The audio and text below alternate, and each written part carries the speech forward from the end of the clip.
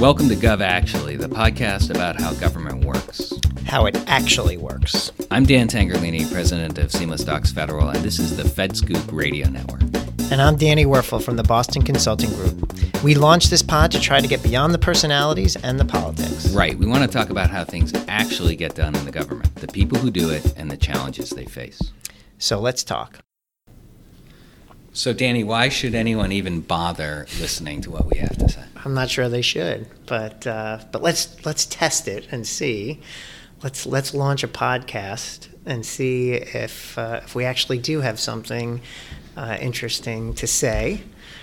So the idea of launching a podcast is one that we mutually arrived at through separate directions at roughly the same time. And I think I said to you that I was interested in doing it. You passed on to me to my long list of podcasts I'm already listening to, Keeping It 1600. I did, yes. And made me now a Keeping It 1600 addict. But I think that there's actually something missing from that dialogue that I think that actually needs to be out in the ether, at least people reacting to, even if we get it entirely wrong. And that's this issue of not just the politics and the personalities, but actually the operations and the processes and the systems, the really hard stuff.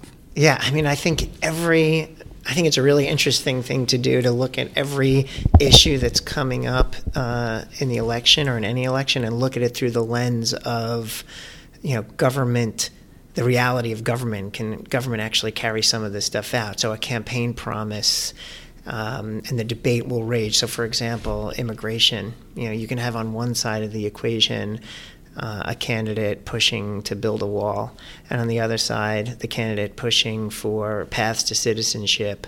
And in the meantime, there's the entire government sitting behind there that's going to have to implement either one of those. And to me, there's this core question is, can the government actually deliver? And if we're not investing in the right resources and tools and skills in the government, I mean, all of this back and forth can become somewhat empty if the government's not equipped to be able to deliver on any of it. Well, I think it's funny, there are more than enough people who can fill up hours and hours of Sunday morning talk shows and various podcasts talking about the idea of building a wall, but the actual physical, the actual process steps necessary to build a wall. I'm wondering if even in 8 years you could get through the procurement process to build a wall. Yeah, I mean that's a really interesting question. I think that's sometimes lost from our political discourse. A lot of the conversation can center on, hey, is this ever going to make it through Congress? Like, where's the money going to come from this? And I think that's fair. Like, how are we going to pay for these proposals? That's certainly a fair line of inquiry, and it gets attention. What never seems to get any attention is, does the government and its workforce and its current tool set actually have the ability to make these campaign promises a reality? And I think if you ask that question more robustly, you might enter into important discussions on what kind of investments we need to make in the government to make it high performing, instead of what the dominant conversation tends to be around government is just the complaints about the areas where it might not be competent, the concerns about the bureaucracy, and so on and so forth. So what encourages me is that there's a deep interest, I think, of people diving deeper into the issues and spending a lot of time doing fact-checking. What I'm thinking is that here's an opportunity to fact-check at another level, and that is the operational fact-check. So you can fact-check whether someone said something before or not, or whether what they're saying is accurate or not. There's a whole other level of fact-check, and that is whether it's actually accomplishable or not. Yeah, it's like, think about it this way. You have someone, a candidate, release their tax plan, or how they're going to change the Affordable Care Act or whatever it happens to be, and then you get these think tanks weighing in on typically around the cost and the public policy impacts of some of these things, which is great. It's absolutely an important part of our democracy. But you and I, this podcast, can be the ones where we talk about, can this actually be done? from a practical standpoint by the government that we have today and the government employees and the tool sets they have? Or do we need to really change some of the underlying realities of government operations, give them new tools, give them new flexibilities, invest in training and doing all these different things that nobody ever really talks about? Maybe that's the platform that we can use here. I know we've both seen it, this massive disconnect between the policy and politics apparatus and the actual apparatus of operations and implementation.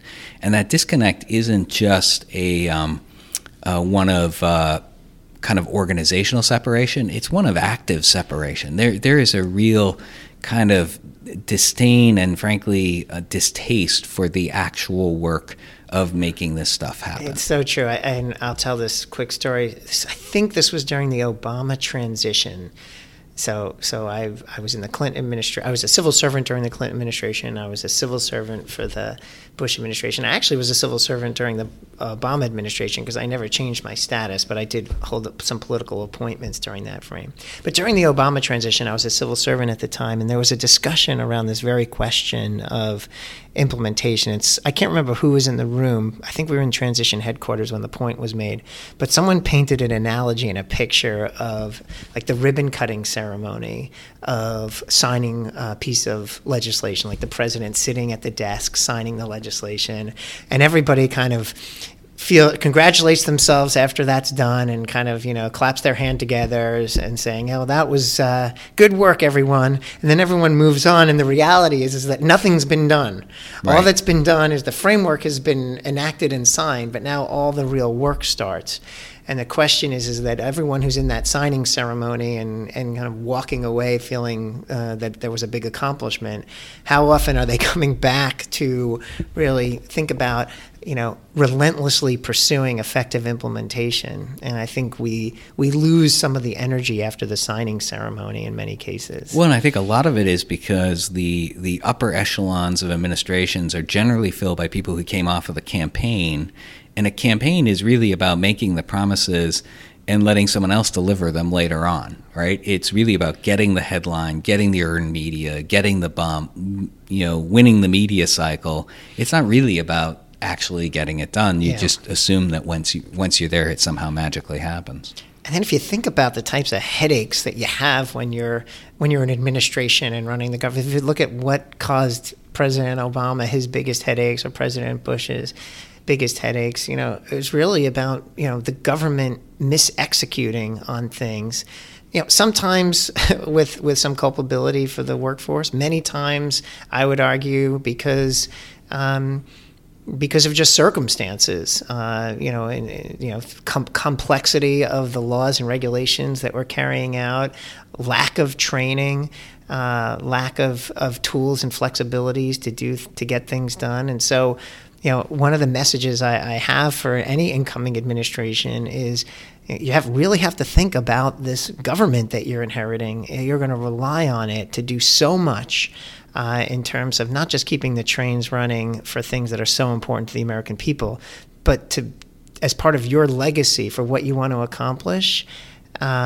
It's really going to be very interdependent on the ability of government workers that you've never met before and probably didn't think about that much during the campaign.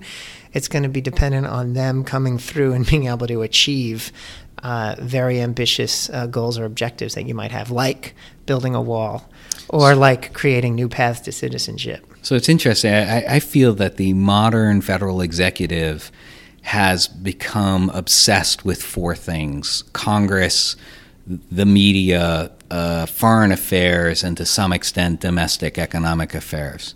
Four things that they don't actually control. Right. What they control is a $3.7 trillion, 2.8 million person operation, the biggest single operation in this country. And the amount of attention and energy they put into things like procurement or HR or IT, the fundamental building blocks of actually delivering those services is minuscule compared to the amount of energy they spend trying to win a media cycle. Yeah. So let's talk about, I couldn't agree more with that. It's a great point. Let's talk about why you and I are sitting here together. I don't know if I ever told you this story, so I'll spring it on you right in the middle of our first podcast together. which I think creates this kind of bond between the two of us and maybe makes us uniquely positioned to answer these questions. Well, let me hear the story first, and we'll determine if there's a bond. Okay, fair enough. Fair enough. So I was talking to White House personnel towards the end of the first term. I was the controller at OMB, so I had a political appointment. I was actually acting as the deputy director for management at OMB, and I was having one of these kind of conversations, which is, if president were to win a second term, what does my trajectory look like in terms of my role in the administration? Am I staying put at OMB, which is fine, or am I, is there a better and higher use for me elsewhere? And the person at White House personnel looked back across the table and said, we really don't know what to do with you, Danny, because it's, you are, we couldn't, like, if we put you at some agency, you don't have any background in any particular policy, or you're just a management guy. And they said, you're kind of like the Dan Tangherlini of government. And you had already left Treasury to go do the GSA crisis management thing. So they basically said to me, and I think she used the person I was talking to, the Transportation Department, as an example. Like, you're certainly competent enough, Danny, to be a very senior leader at an agency like the Department of Transportation. But it's not like you have this long history or pedigree in the transportation field. Now, if the Transportation Department had a crisis, now we'd be really interested in someone like you, because, again, you're out of the Dan Tangherlini mode. And then as it played out, there was a crisis at the IRS, and that's where I ended up. Lucky you. I know, with no real huge background in the tax code or anything like that, but a fair amount of experience working with the IRS over the course of my career. My point is that what they were reflecting back to me is that I had this kind of generic understanding of government bureaucracy that could be deployed in any scenario where there needed to be something fixed in government, which I took as a very huge compliment, and that I was out of the Dan Tangherlini mold. And so what's really interesting is that, almost a year to the day before I got called on by the president and the White House chief of staff to go to the IRS, a year earlier you got the same phone call to go to GSA and deal with their crisis. And so there's something about our major in government. What did we major in? And we majored in more of just the generic public administration and how do these government bureaucracies work together and how do you move the needle on things, versus me being some eminent expert in tax policy or eminent expert in education policy or anything like that. So there's kind of a good government DNA that we both share, and we both shared this very similar experience of leaving a post and going to an agency in quote unquote crisis. Well, that's humbling to be put in the Danny Werfel School of Government Service Delivery. It's very funny. It does remind me of the time when I did get to the Treasury Department. I ran into someone I knew from a different part of my life, and she said, "So what are you going to do in the department?" And I said, "Well, I'm going to be the Assistant Secretary of Management, Chief Financial Officer." And she says, "Oh, no, that's operations. You don't want to do operations. You want to do policy." And she was distressed about this idea that I would waste my time and talent on operations, which to me is kind of suggestive of one of the bigger problems in service delivery in the federal government, is that there is this notion that there's this big break between policy and actual implementation, between policy and operations, that there's one that's something you should strive to do and one you should avoid at all costs, which is reminiscent of this broader discussion about management and budget at OMB, the one we just participated in a discussion over at the Partnership for Public Service. Yeah, that's a great story in terms of the emphasis on policy. I saw that when I was at OMB. I switched from the budget side to the management side, and I got a lot of funny reactions to that. It's like I was in the education branch at the time, so maybe I do, going back to my earlier point, maybe I do have some expertise in education policy because I was in the education branch. But I was really drawn. And I was in the transportation branch. Actually, you will. I have my eyes on you for a senior leadership position at some transportation department at some point. Very happy doing what I'm doing, but thank you. Yes, crisis or no crisis, I like you at the transportation department. But no, I think there's. I felt that maybe it was in my own head.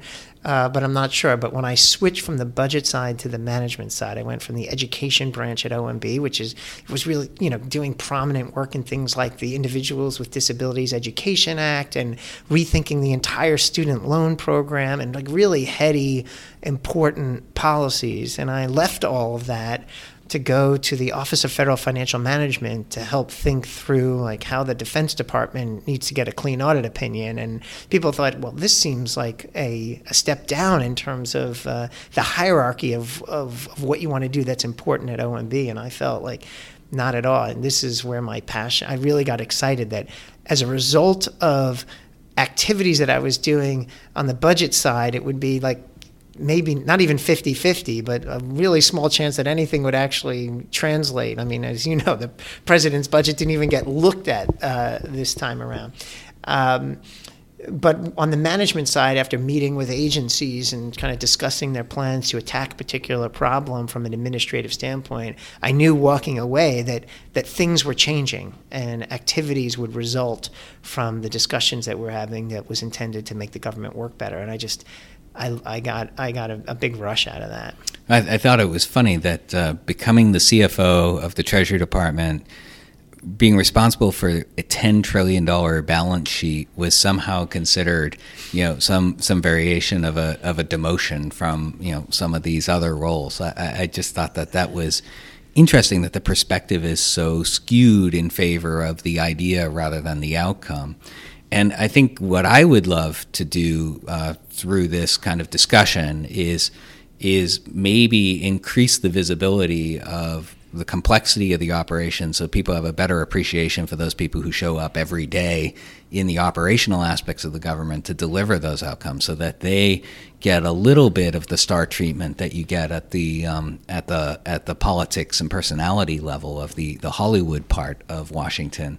And that people recognize that the outcomes that they rely on the government to deliver actually happen because a lot of really smart, talented people are out there every day working in the engine room, actually keeping the thing going. Yeah, and I think there's sometimes different typecasting of people in these organizations.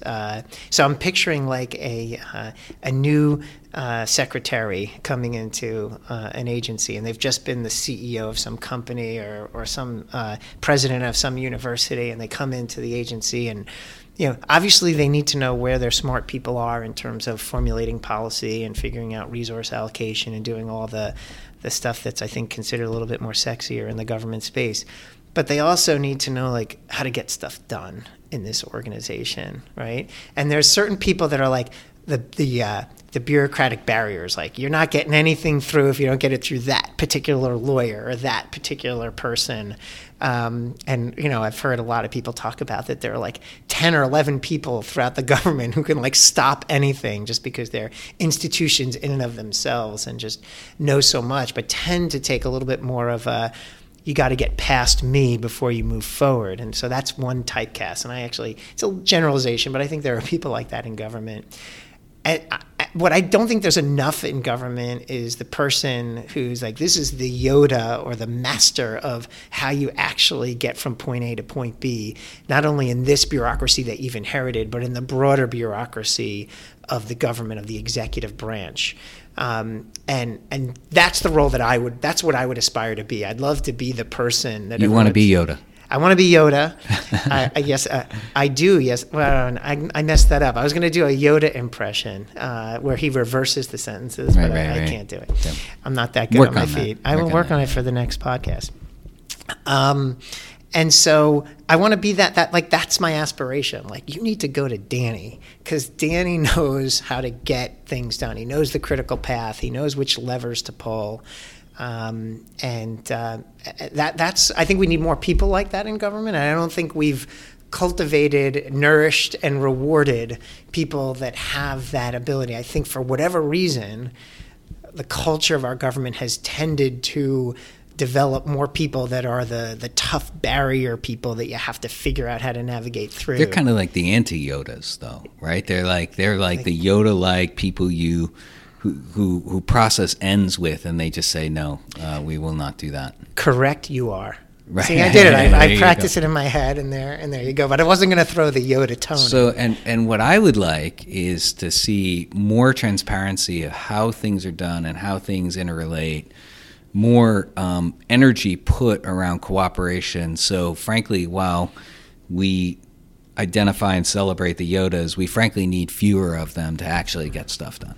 Yeah, I think that's right. But I think that's what potentially draws you and I together for this, is to think about ourselves through the lens of, are we the type of people that we aspire to be, that person inside the government that understands the challenge but also is bringing kind of the solution to the table, and having conversations and dialogues around how are we going to get this done? How are we going to move forward? How are we going to evolve? How are we going to modernize? Because, we'll be recording a podcast 3.5 weeks from now, and we'll have the president-elect. Everyone will know who that person is. We'll know what the campaign platform is, and then you and I could spend time thinking through and talking about what are the top priorities that this person is bringing to the executive branch and to their aspiration for the next 4 years, and we could actually engage in dialogues about what it's going to take to get it done. From an implementation standpoint, what are the investments that are needed? What are the skill sets? What needs to happen in these government organizations to make this a reality? So let's take a quick break, and when we get back, let's talk about what we think some of those priorities are. Sounds good. Gov Actually is brought to you by the good folks at the FedScoop Radio Network. Be sure to check out what is happening on the forefront of government technology innovation at FedScoop, as well as the most important issues facing cybersecurity professionals at CyberScoop. Gov Actually is also supported by the Boston Consulting Group and the Center for Public Impact. And Seamless Docs, the fastest, easiest way to move all your administrative data collection processes to the cloud. Seamless Docs helps make government beautiful. Put aside the politics. There are other podcasts to talk about that. Yep. What are the priorities for that incoming administration? I know what I think they are, but I'd love to hear. You mean the management priorities? Well, I don't think. See, that's the right there, right? Oh, we've already tripped up. I think that there's this notion that there are management priorities and other priorities is ignoring the fact that your policy priorities only actually happen if you have management priorities that support them. Yeah, it's like, so just going back to, you mentioned earlier that you and I were at this conversation at the Partnership for Public Service the other day, talking about the Office of Management and Budget, and I raised a question for the panel to consider. You were on the panel with Josh Bolton and Alice Rivlin, and I raised the point essentially that if you're at OMB or in the executive branch when a new president takes over, what typically happens is there's a ton of pressure to quickly move out and release the budget blueprint and send it up, by February, by March. And so there's a ton of energy that goes into converting the top campaign platforms into a workable budget construct that can go to Congress and potentially be enacted. Nobody's really thinking about the management agenda at that time. In fact, what typically happens, and this has happened a couple administrations in a row, by the time you get to like April, May, June, July of the first few months of the administration, to use a football analogy, the budget and the policy process is 30, 40 yards ahead of you. And we're on the management side just sitting down figuring out what the agenda is going to be. And I don't think you ever recover from that gap, because ultimately what can happen is that you're deciding to do different things, but you're not putting the money behind, again, what I was pointing out earlier. What are the tools that we need on the implementation side to make this happen? Because you hadn't thought about it when you did the original budget blueprint. Right, and I think that we talked about this at the meeting. There's this disconnect between the money that's being put into the budget and the idea of actually what it's buying and how you measure what it's buying, which is really what the management agenda is. And for some reason, the management agenda gets kind of creeps off, to your point, 30, it's 30 or 40 yards behind I'm not sure that's a football analogy. It's more of like a road race analogy. Yeah, which is I'm actually a pretty big sports fan, so that's right. I'm upset that I messed that up. That's all right. I was just trying to follow and a Star along. Wars fan, so the fact that I couldn't apparently. pull the Yoda impression immediately right. is also quite embarrassing. Right, we may need to find some. Well, this is our first podcast. Yeah, I'm going to get better at this. Right. Okay. So we'll see. That's one strike against you. But this idea that there's this separation between the resources that's buying something and the way you measure that buying, that I think to some extent this notion that there's a separation between management and budget reinforces that idea. And really there needs to be a stronger integration between the resourcing and the results and the outcomes. And so I think the answer is there a way to kind of push up on the agenda for the transition team and the incoming president these core questions that we're raising about the capacity of the government they're inheriting to carry out these various priorities that they have, and to ask and answer, if they can, questions around things like the workforce. So, for example, are there hiring flexibilities that they need to put in place, or salary flexibilities to reward high performance in a way that gets people motivated in a different way to perform? Are there new technologies that need to be deployed, and therefore we need, to think about things like 18F and the U.S. Digital Service and how to expand that and make that more, or perfect it and make that more of a top priority early on than a afterthought as we enter into the summer, and we've got a lot of steamrolling going on other policy initiatives. I guess my question would be: is there any way to accelerate and emphasize core questions of government capacity and capability early on and get that baked in from day one? Yeah, and I think a new administration would be loath to start in their 100 days with a request to Congress to give the president more authority to realign government, for instance. Right. But if that doesn't happen in the first 100 days, it's probably not going to happen, as we experienced with the efforts around Business USA.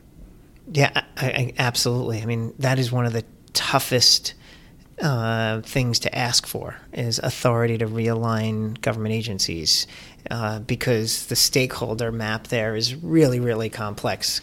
Going from the authorizers and the appropriators that could lose, there's some gerrymandering going on there. Isn't that the case with every big policy every administration brings in? There's something that's going to challenge a stakeholder base. Right. I'm just saying that government reorg is, on a scale of 1 to 10, 10 being the most challenging, is up there.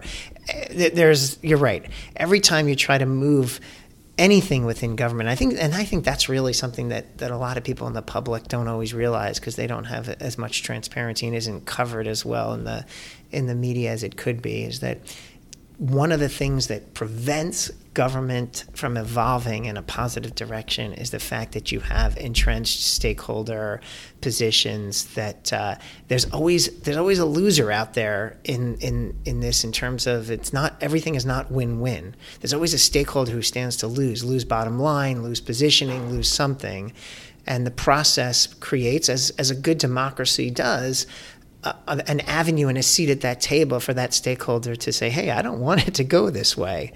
But that can also, if we don't have a healthy approach to it, lead to a lot of inertia.